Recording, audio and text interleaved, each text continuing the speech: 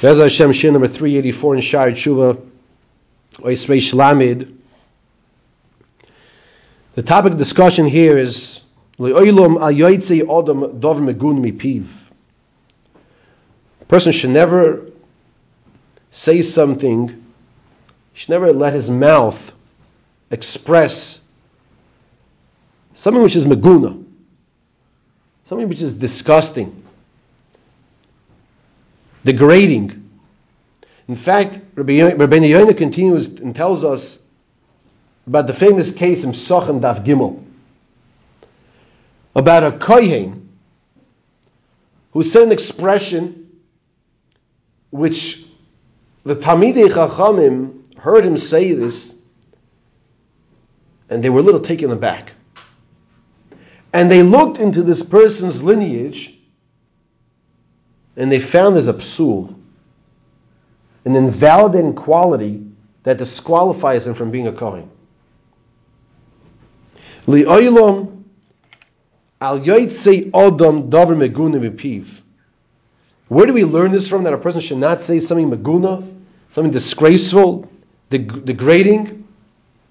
Shari'igim hakosav shmoina oisiyos. We know that every single letter of the Torah is accounted for.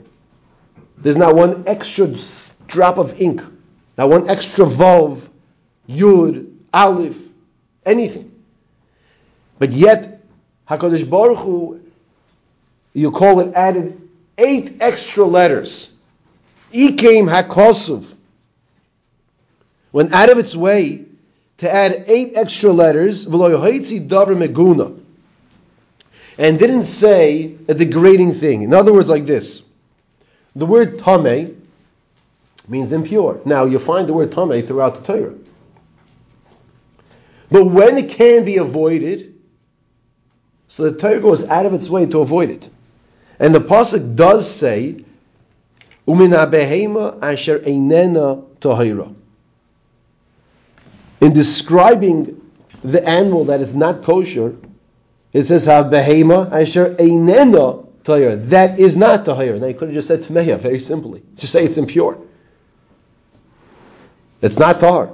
The Torah says it's einena tahar, which is extra letters.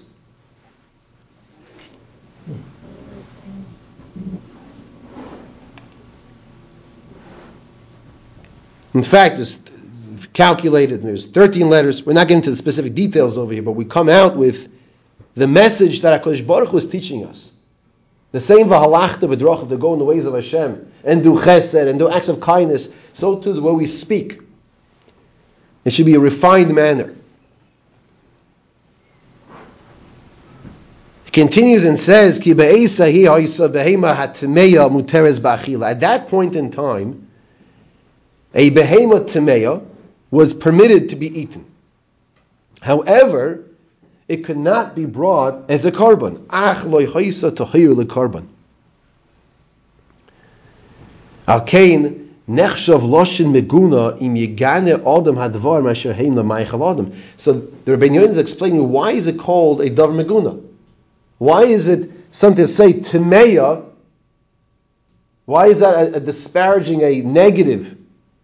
So he says, because it's a maychal adam. A person can still eat from it. And that's the degrading speech that the Torah HaKadosh is avoiding. Person has to be careful. He has to be careful, and this applies to when we talk to our children, when we talk to people, we talk to a spouse, we talk to each other friends, to train ourselves that we have a peh kadosh. And it can be 100% true. It is true. It's tameh. It's not pure. It's not pure. It's tameh. So say tameh. Gam tivi'eyu hanachoso yiloshin meguna laharich dvorav laharich amorav.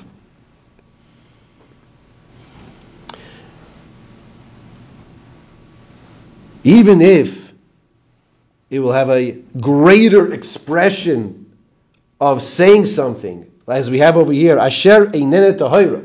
And even though normally we're encouraged to speak in a shorter fashion, in a clear, succinct fashion, nonetheless, the importance of not being moitzi davar meguna mipinu, not to say something disparagingly from our mouths, takes precedence. And Rabbeinu tells us like this, that when a person is careful to always say something in the way which is a positive way, it protects the person from nivel peh. And we've been discussing nivel peh, the topic of nivel peh, that is, of not saying disgusting words, the words that we don't want to hear, we don't want to say. And when the person is always speaking in the positive way, it's a gather, it's a fence, it's a protection. So he's not going to come to nivel peh, which he terms over here, he tells us, is min ha'averos ha'chamuros, of the greatest severity of averos. Furthermore, if a person is careful to say things in a positive way, it will also protect him from lashon hara.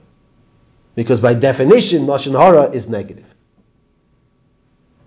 So we see over here, it's not just, okay, fine, so you say it to Meya, you say it to Hayra, well, what's the difference? We're training ourselves.